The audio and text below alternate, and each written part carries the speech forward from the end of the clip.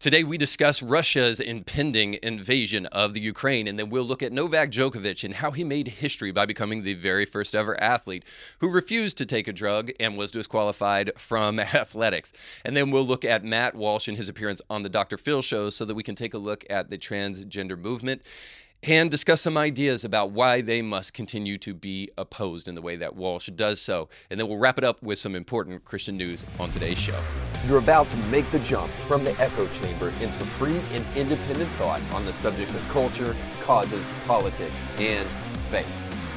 Hey guys, thanks so much for taking the time to check us out here at Indie Thinker. We really appreciate your time in watching this episode. If you like what you see/hear, then please do us a huge favor. Please like this, share it, and then make sure to subscribe to the channel so that you never miss an episode. Before we jump into the show today, I want to let you know that we are sponsored by our friends over at Element Funding and the Kevin Blair team. Now, I've tried to warn you, but you thought I was Chicken Little and that the sky was not actually falling, but of course it still isn't. But you know, the one thing that is rising is interest rates. So I still encourage you. Right now, interest rates are going up record high. They're still low. Let's face it. They're not like Jimmy Carter 9% or what, and even higher, right? But they are going up, and the Fed has already promised by the summer they will go even higher than they are now. So what you can do to fend off against the rise of inflation and the rise of interest rates as a result of that inflation is you can go in and lock in a rate for your brand new home right now by going to kevinblairteam.com. Even if you don't live in the area where Kevin services, they can hook you up with a great lender that will help you find a great new home or help you refinance your home before rates go even further out of control. So go check them out today. All right, today on the show, we're going to talk about the stories that I already mentioned, but I like to try to set up these stories with kind of a theme, as it were, an idea that will run throughout all of the stories that we discuss today. And that theme just simply is this, I guess you could put it in terms of the Protestant movement. The Protestant movement was a protest movement. And in other words, it was a movement where Christians were protesting or standing against something. And we've heard the saying probably before that if we do not know what we stand for, we'll fall for anything. So we need to understand what we're willing to stand against, especially if we're Christians here.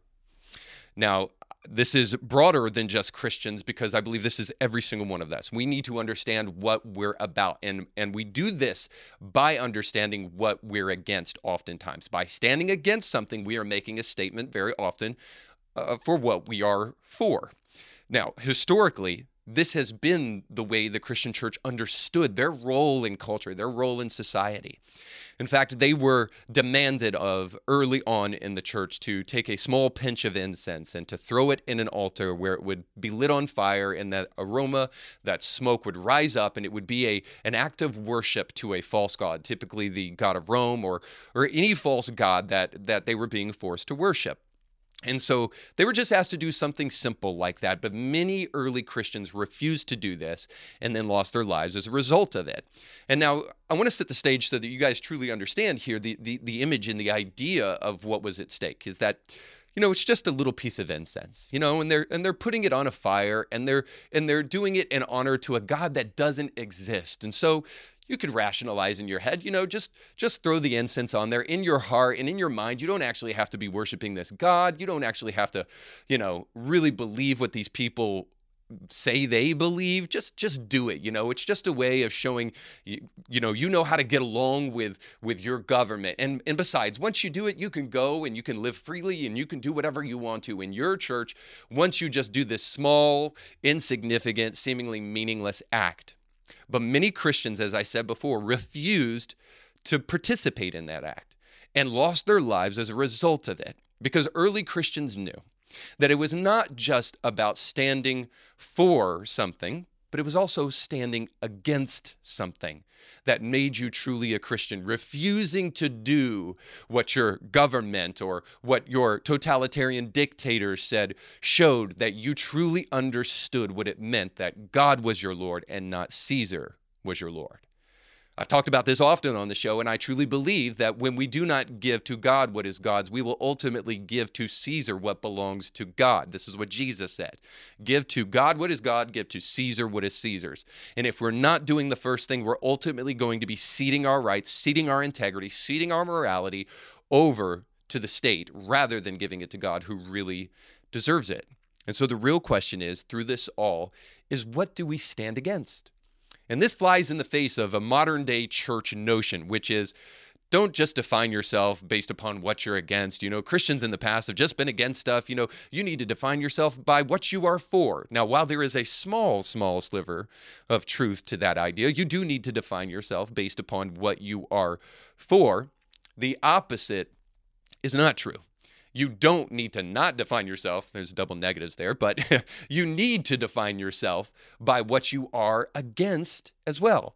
There's a theological term for this, by the way. There's apophatic knowledge of God. And theologians, when they say this, what they mean is that you can know God through negative attributes. In other words, God is not evil. God is not unjust. The opposite of that, of course, is cataphatic knowledge, which is knowledge of God through positive attributes. And in other words, God is love, the Bible tells us. And I firmly believe in the power of revelation, God to be able to speak to you and to show you things about himself that otherwise you wouldn't know. And so there is this idea that you can know God from his positive attributes, but actually most theologians think that we can know God almost entirely, if not fully.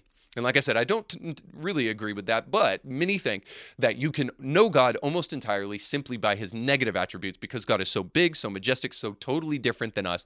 We can only know God by what he is not. And so the point is this, is that by being against something and by not being something, we are taking a stand very often for what we are for. And as Christians, as free-thinking individuals, we need to be willing to be against things. We need to have lines in the sand that we are willing to draw and say, we will not cross that line, no matter what is going on in the culture. And I've got a couple of headlines to show you today that I think will help us all draw those lines in the sand where we should draw them. So let's jump into our headlines.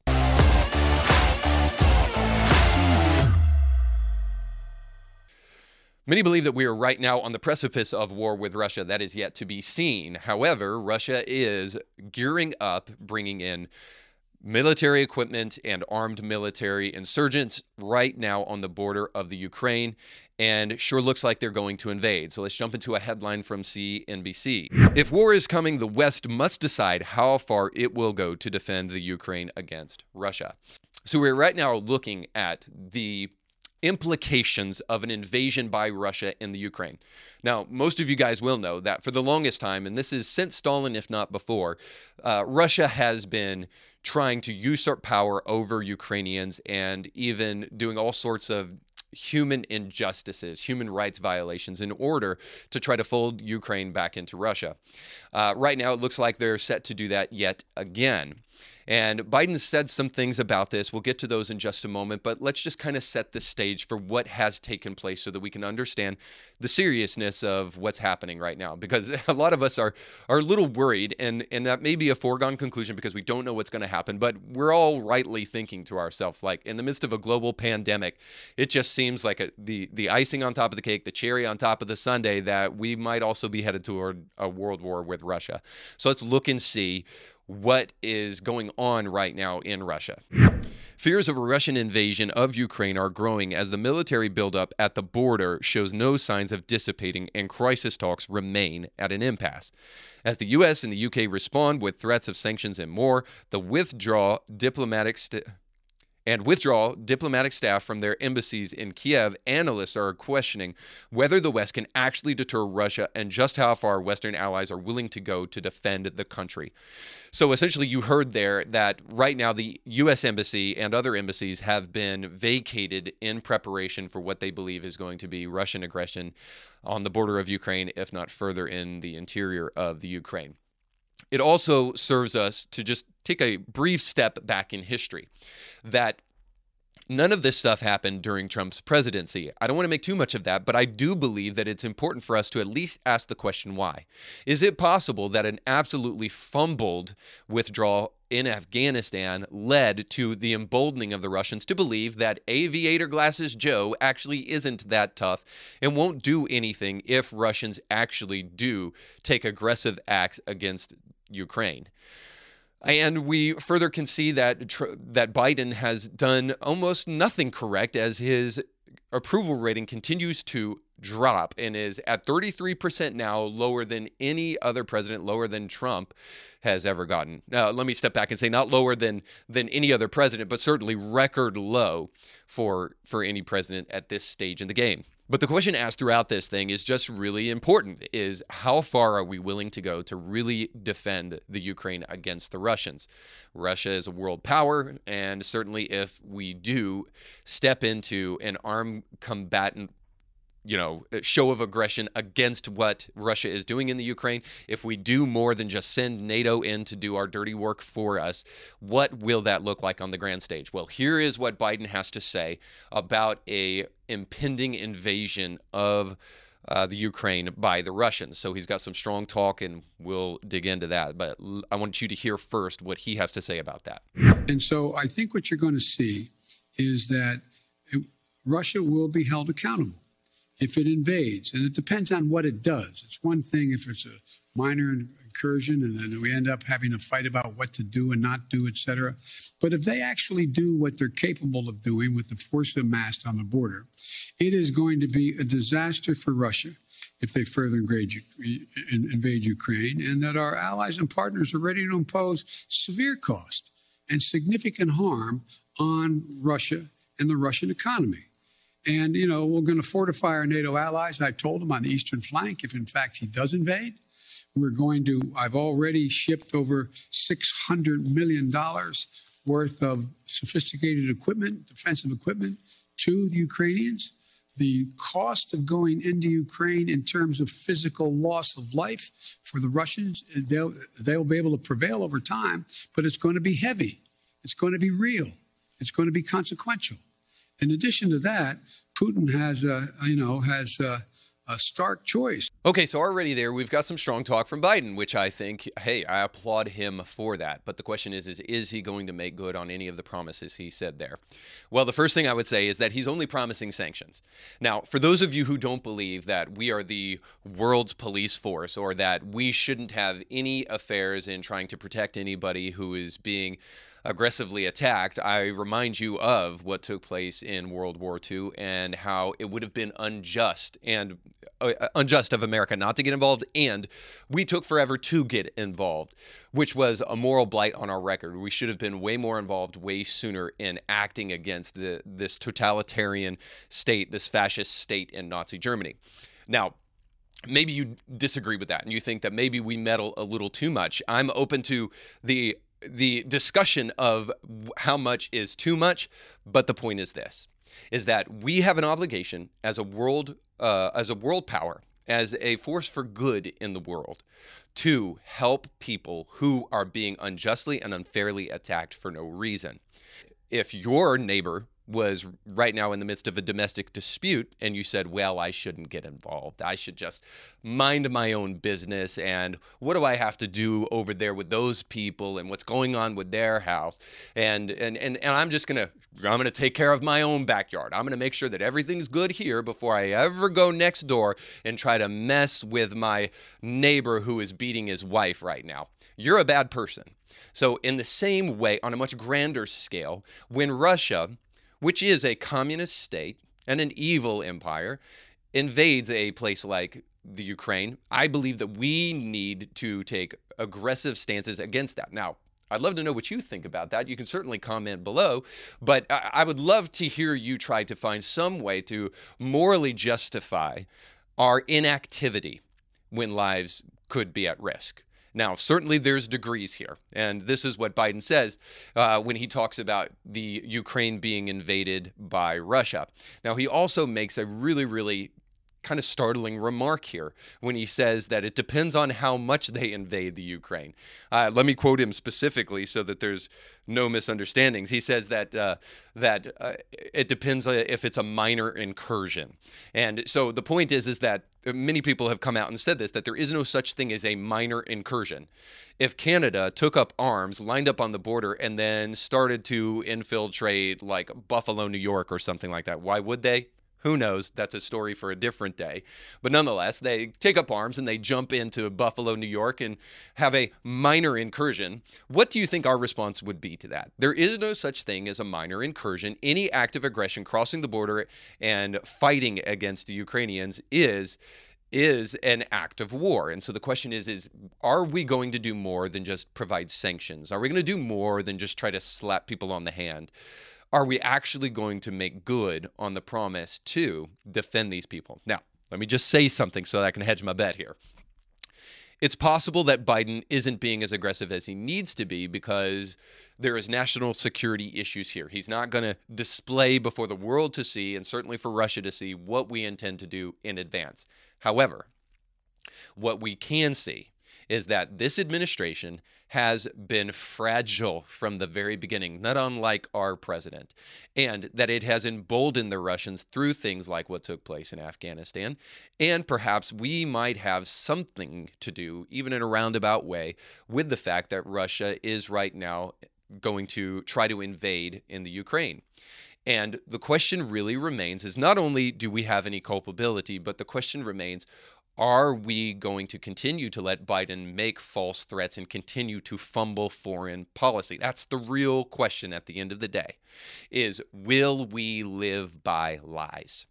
If, and this is a strong if, but a pretty safe bet, I'd say, if Biden fumbles yet again this foreign policy disaster and fails to take any aggressive stance toward Russia that really does more than just offers a little slap on the wrist and little sanctions, but fails to actually show any real aggression towards the unjust acts of Russia, then this should be the death nail in the coffin for Biden. He's already at historic low approval ratings, as we already suggested, and he has done. Let me step back too and just say this. There's been this talk about Trump, right? Bill Maher the other day on his show talked about Trump and how as ridiculous as Trump was, he had passionate supporters, and that really it's just Biden has not been able to gain passionate support. Here's the problem with that, is that Trump, for all of his foibles, and there were many, narcissism is probably the least of them. There were many foibles. For all of them, the reason he had passionate support was not just that he was a great rhetorician. It's clear he was not.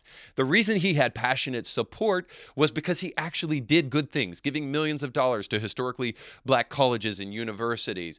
Prison reform, which many are not a fan of, but many are a fan of, was actually able to do some things in prison reform to help people get out sooner for minor violations. He was able to actually get historic low unemployment. This is the kind of stuff that creates passionate support.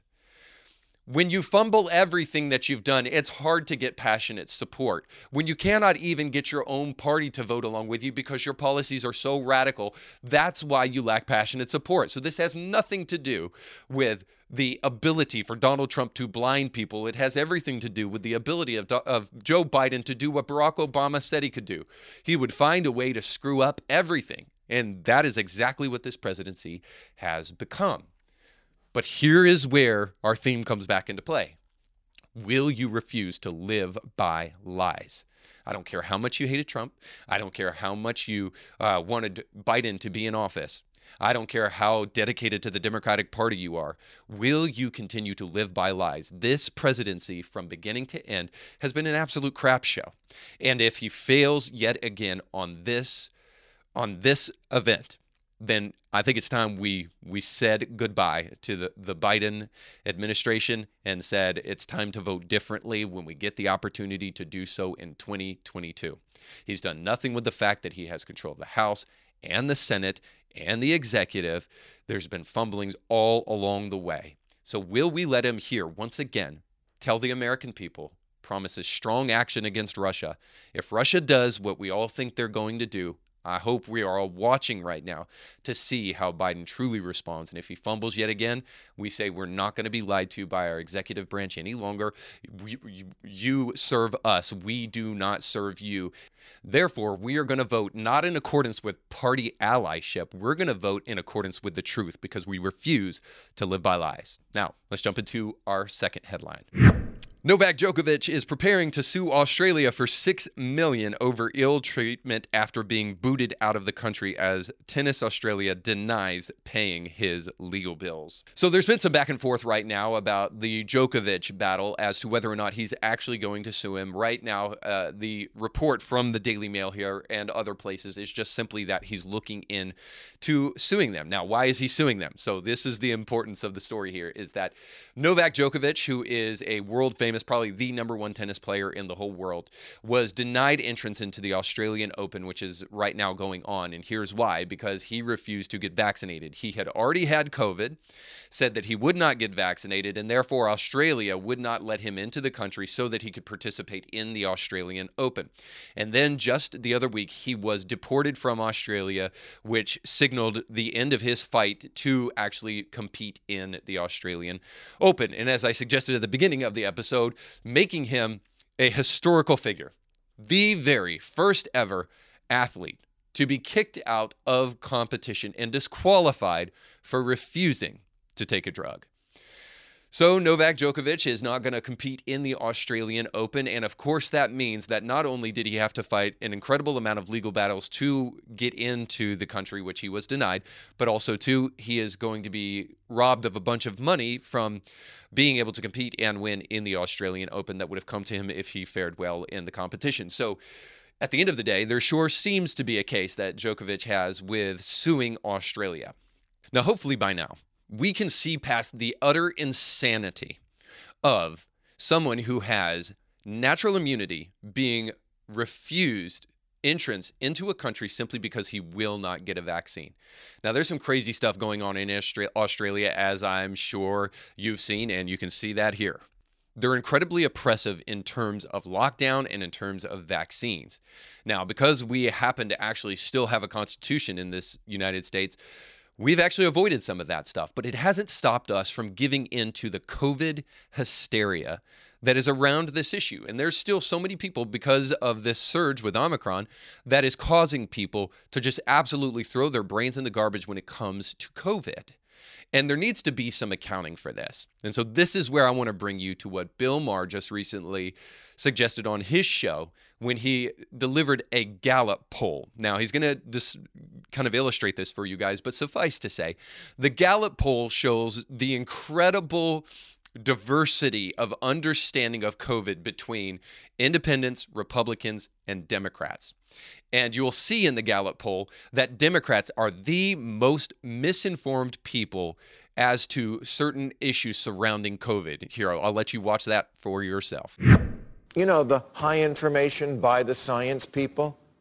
In a recent Gallup survey, Democrats did much worse than Republicans in getting the right answer to the fundamental question, what are the chances that someone who gets COVID will need to be hospitalized? The answer is between 1% and 5%. 41% of Democrats thought it was over 50%. Another 28% put the chances at 20 to 49. So almost 70% of Democrats are wildly off on this key question and also have a greatly exaggerated view of the danger of COVID-2 and the mortality rate among children. All of which explains why today the states with the highest share of schools that are still closed are all blue states. So if the right-wing media bubble has to own things like climate change denial, shouldn't liberal media have to answer for, how did your audience wind up believing such a bunch of crap about COVID? Right on. The man is hardly any right-leaning pundit. He's a classic liberal, and he's making a valid point here that I think we need to be willing to consider, that we need to be willing to think about. If, Republican, red state, red-dominated ideology created the big lie, which then led to January 6th, And Republicans and people who voted for Donald Trump need to answer for that. And the January 6th, that farce of a committee deserves to be publicly holding this trial so that we can hold these people to account. Well, who is going to hold the left to account for the incredible amount of misinformation surrounding COVID? Now, obviously, this doesn't mean that any of the 800,000 people in climbing that have died in the United States are anything other than a travesty. Of course, that is only to try to blackmail people, to try to use other people's death, as unfortunate as they are, to try to prove your point, which shame on you for doing it. COVID hysteria has absolutely blinded people to the point where there are people on social media and other places that suggest that if you refuse to vaccinate your kids, well, then your kids should be taken from you. Or, better yet, if you didn't get vaccinated, well, then you deserve to die. Well, shame on you. That is COVID hysteria to the max. Either you're a garbage person and you have garbage morality, or you've given in to the mainstream media's lying take on COVID and you have become utterly misinformed about the dangers of COVID. Right now, we know beyond a shadow of a doubt that those who are COVID vaccinated, triple vaxxed, and quadruple boosted, and even tramp stamped, that all of that will not protect you from Omicron by and large, except to make what happens less severe. So great, get the vaccine if you want to, but understand this. Vaccinated people are contracting and spreading COVID just as are people who are not vaccinated. And natural immunity still is a thing at the end of the day. And this is the Novak Djokovic thing, is that if you have natural immunity, it is still stronger than the vaccine. And so you say, well, you should double up on it. Get natural immunity and the vaccine. Fine. But let's not pretend that we live in a world where natural immunity isn't stronger than a vaccine. We all know the truth unless you've been blinded by COVID hysteria. So if the first question that you ask when somebody dies from COVID is, were they vaccinated? Heck, if you ask that question at all, shame on you. It was none of your business before COVID. It's none of your business after COVID. And good people, when somebody dies, they don't give in to COVID hysteria. They say, I'm praying for you. What can I do for you? And if you can't muster that, then you are absolutely a victim of the mainstream media's narrative to try to overblow COVID. And this is why you have a group of people, almost 70% of which are utterly misinformed about the dangers and the hospitalization of COVID. And we have to be aware of that. We have to be at least willing to consider if what we think about COVID and what we think about vaccines and what we think about all this stuff is really just misinformation preying upon our emotions. We've been lied to, guys, and it's time we started taking a stand. We should take a stand and say, we will not live by lies, especially if you're a Christian. And yeah, you better believe it, I'm plugging right now the book of Rod Dreher, Live Not by Lies. We as Christians must refuse to do so. And by the way, I got to throw this in here too, because I'm still a pastor at heart. For those of you Christians who have said, well, the modern day way to love people, the way Jesus said to love people, is to get vaccinated. Shame on you for twisting and contorting scripture. The way to love people is the way that Jesus always meant to love people, is to look past their faults and to consider them the way that God considers them, not to get a vaccine. That is a perversion of Scripture. And ultimately what it is just simply this. It's people giving in to COVID hysteria. And this is what the media wants. The media wants to prey upon your emotions because they know that you don't think clearly when you're emotional, that you don't use all of your brain's ability. In fact, you don't use your prefrontal cortex, the thing that helps you make and analyze and make critical thinking decisions when you're emotional. Scientists have proven this, that you actually use your hypothalamus, which means that is also the area that is responsible for your flight or fight response. So in other words, when you're emotional, you literally are a binary thinker and you cannot think critically. This is what COVID hysteria has done to us, is that it keeps us from actually thinking critically about the things that we're being told. And so I hope we're willing to step back and question the way that we're acting and the way that we're responding to all of this stuff for those of us who are Christians, and to make sure it's biblical, and more importantly, for all of us to make sure that we are using critical thinking throughout all of this so that we will not be manipulated, whether it's by the media or our political class. All right, let's jump into the third and final headline. So just recently, Matt Walsh was on the Dr. Phil show where he spoke to 2 transgender activists, and here's just a little bit of that. One of those opponents, Addison Rose Vincent, who is the one with the beard, posted a story to Instagram shortly before the episode aired yesterday. Addison is not pleased. The post explains, quote, "About a month ago, Ethan and I were invited to be guests on the Dr. Phil show to share our stories and discuss pronouns. We were excited for the opportunity to educate in a safe space." So you see here, by the way, that they were not looking for a debate. They were there to educate. And that means that they speak and the rest of us shut up and listen. But that's not exactly how it worked out for them, and now they're traumatized. Back to the post.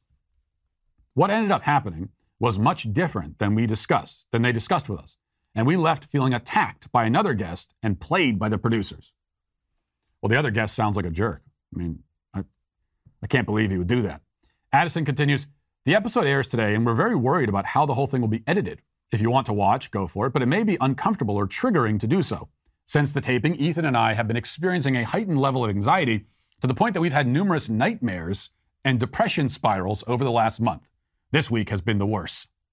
So what are Addison and Ethan, the poor dears, really upset about? They knew they'd be facing off with people who disagree with them. They also talk about these issues every single day for a living. It's their job to go around promoting this stuff.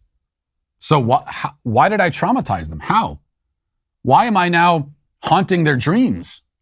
I mean, this is me we're talking about. I'm a cuddly, nice, and lovable guy. The answer is that our culture has so effectively scared the sane people into silence that these propagandists have been running essentially unopposed this whole time. They've never run into any pushback. They've never encountered any friction.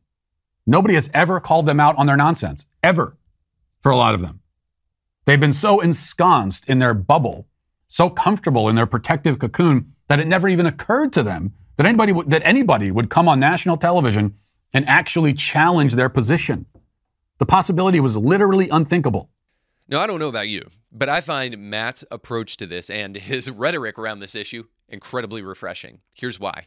Because for the longest time, Christians have bought into the blackmail of the transgender movement and the LGBTQIA pluses ad infinitum. And what we've said is we've relegated our position to just simply, we won't talk about biblical sexuality. Instead, here's what we'll do. We'll hide as much as we possibly can on a Sunday morning what we actually believe about this issue. We won't actually ever address the passages and the topics on this issue from the Bible. What we'll do is we'll just try to love people to the best of our ability, but we'll do that by lying to them.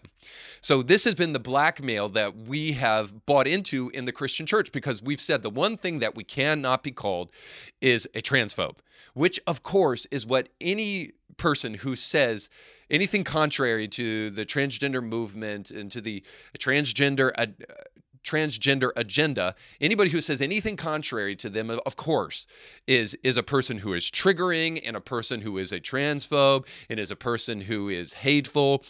Of course, that's not true, but the point is that we've bought into the blackmail in the Christian church, and so we've developed even this language where we say, well, we're going to be affirming or welcoming, but not affirming. So we'll welcome those people into our church, but we won't just say that we agree with it. Like, how is that even the conversation we're having, that we won't agree with it? The Bible is utterly clear what biblical sexuality looks like.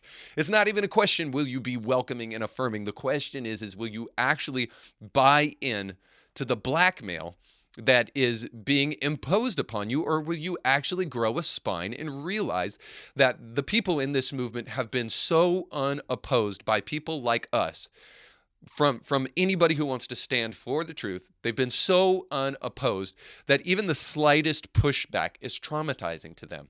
This should not be an opportunity for us to try to stroke their ego and their feelings. This should be an opportunity for us to realize, boy, we have not been doing our job.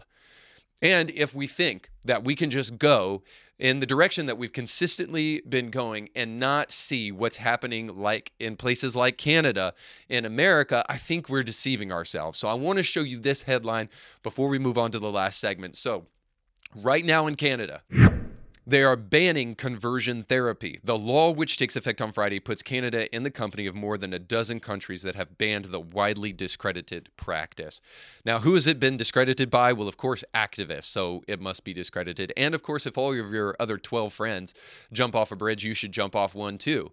So regardless of the fact that other countries have put in this radical ban and this radical ideology into practice, Canada has decided to do it as well. Now, before we go any further, we have to explain conversion therapy a little bit, right? Because there are people on the in the LGBTQIA plus whatever movement who would try to explain to you that this is some medieval practice of hooking electrodes to a person who's transgender and giving them shock therapy until they finally consent to the biblical reality of biological sex. And we put these people in a sanatorium, straitjacket them until they finally consent. And of course, this is not true, because if you go to the bill itself, it will explain conversion therapy for you. So here's what it says.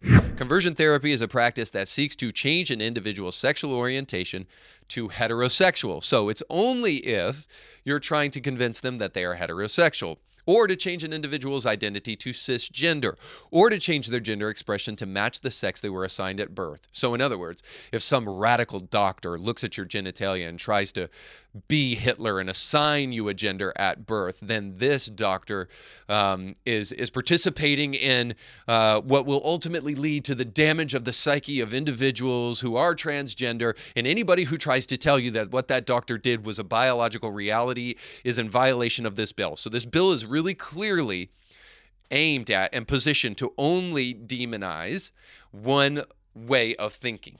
And that just so happens to be the biblical way of thinking and the biological reality side of thinking. So essentially, if a pastor wants to counsel somebody in his congregation and tries to impress upon them the importance of biblical sexuality, they're in violation of this bill. So essentially, all they've done, this bill outlaws biblical and biological sexual reality. Now, of course, people who are for this bill are going to say that's not true. You still have the power of free speech. But of course, that's not true, because this bill has been broadened enough just so that it can encapsulate anything that they deem necessary to include in this bill. And so the bill proposes to create 4 offenses that would prohibit the following: causing another person to undergo conversion therapy, which we already explained. And if somebody undergoes conversion therapy, say a pastor who holds a counseling degree, that pastor could go to jail for 5 years. So the other one is removing a minor from Canada to undergo conversion therapy abroad is also an offense. So if you're a parent and you want your kid to do conversion therapy and you leave Canada and go to the United States, let's say, and that happens, well, then you as a parent will get 5 years imprisonment on indictment, a maximum penalty of 5 years on indictment. And then, of course, if you profit from conversion therapy, that's 2 years imprisonment on indictment potentially. And then if you if you promote or advertise conversion therapy, a hybrid offense with a maximum penalty of 2 years imprisonment is possible upon indictment. So here is the point. If you don't give in to the ideology of leftist, radical, unscientific gender ideology, if you don't give in to the cultural Marxist lie that we need to disrupt our social societal norms so that we can enact revolution, if you don't give in to that lie, then ultimately you're going to jail in Canada. And I think we're fooling ourselves if we don't think that the leftism that's inundating our political class might also eventually find its way into a political leader or even a future president where this becomes a reality in America. Nonetheless, the point is when lies are unopposed, they flourish. And this is why the transgender movement has been allowed to progress as it has in society, where, according to some polls, now a total of 40% of people qualify themselves as transgender in Gen Z. So the question is will you continue to let this movement be unopposed and continue to let it gain ground? Will you continue to be blackmailed by the accusation of transphobia instead of standing for the truth? Let's jump into our final segment of the day, Christianity Not Today.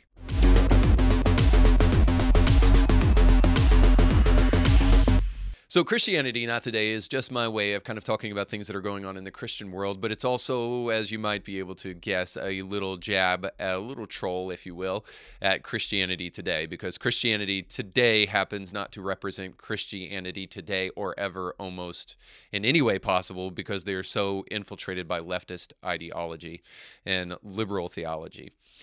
If any theology whatsoever. So they don't really represent Christianity today, so that's why we call this Christianity Not Today. But hopefully we'll try to create some interesting thoughts, and today we've got quite a story for you. So we'll throw up this headline: Pastor Michael Todd rubs spit on the face of a churchgoer. I'm about to share with you this clip here, and I've got to tell you, every time I've watched it, it just is kind of like gut-wrenching. So here is Michael Todd rubbing spit on a churchgoer's face. Watching something and you don't see it clearly yet, but you hear.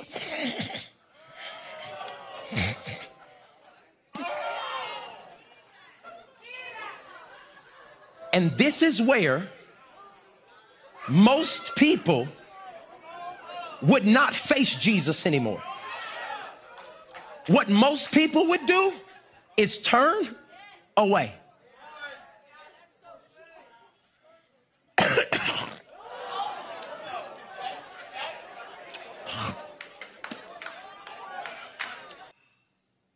Yeah, because the vision I'm about to give you, it might get nasty.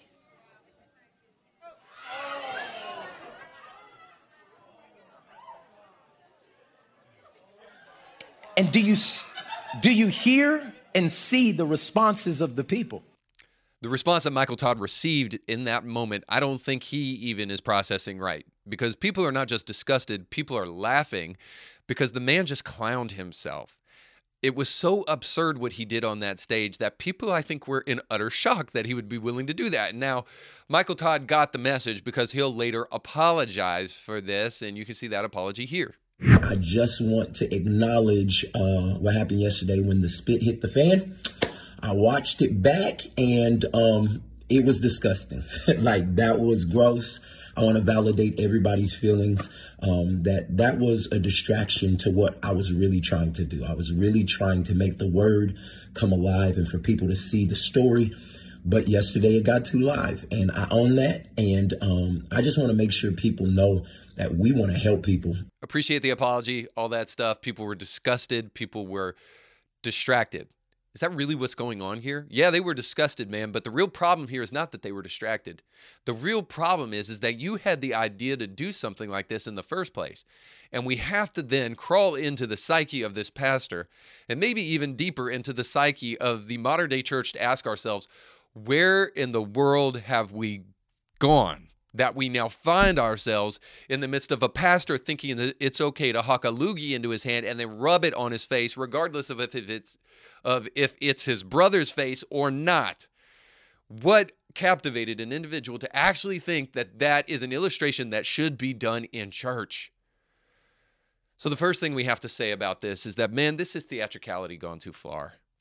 This is a play on Batman, right? Well, you took my advice about theatricality a bit literally. This is what happens when the church is not reliant upon Scripture anymore, and we have to one-up ourselves to the point of buffoonery to try to get people's attention because we no longer have the captivating nature of the truth.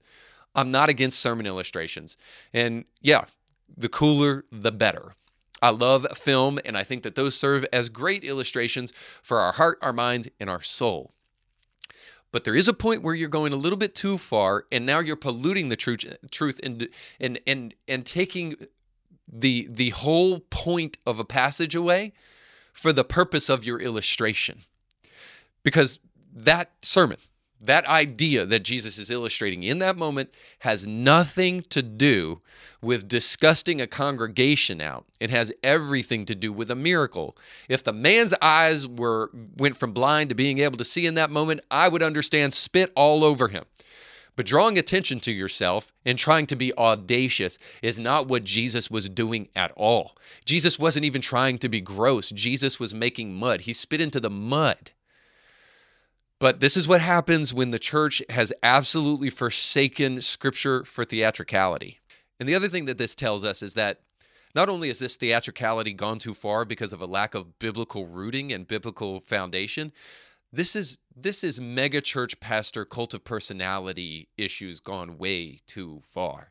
This is cultish thinking here, to believe that you could do something like this to another human being and that this would be acceptable because it was being done in the service of God or the service of Scripture or the service of a sermon, however you want to put it. People don't think like this, except that their fame has gotten so to their head that they're no longer thinking like a normal person. When people who are not Christians see this stuff, they believe that this is kind of cultic thinking and cultic personality on steroids, and they're not wrong. This is cultish behavior. This is not something that should be celebrated. And for this guy to give this smiling apology and to say, I went too far. No, bro, you did something you're not supposed to be doing, and you should be sorry about it. The spit hit the fan. This man is totally unserious. And how can you even take pastors like this seriously anymore? The point here is that if this is cultist personality on steroids, if the megachurch cult pastor personality is finally something that we need to do something about, then here's the point. We need to foster healthy churches with our attendance.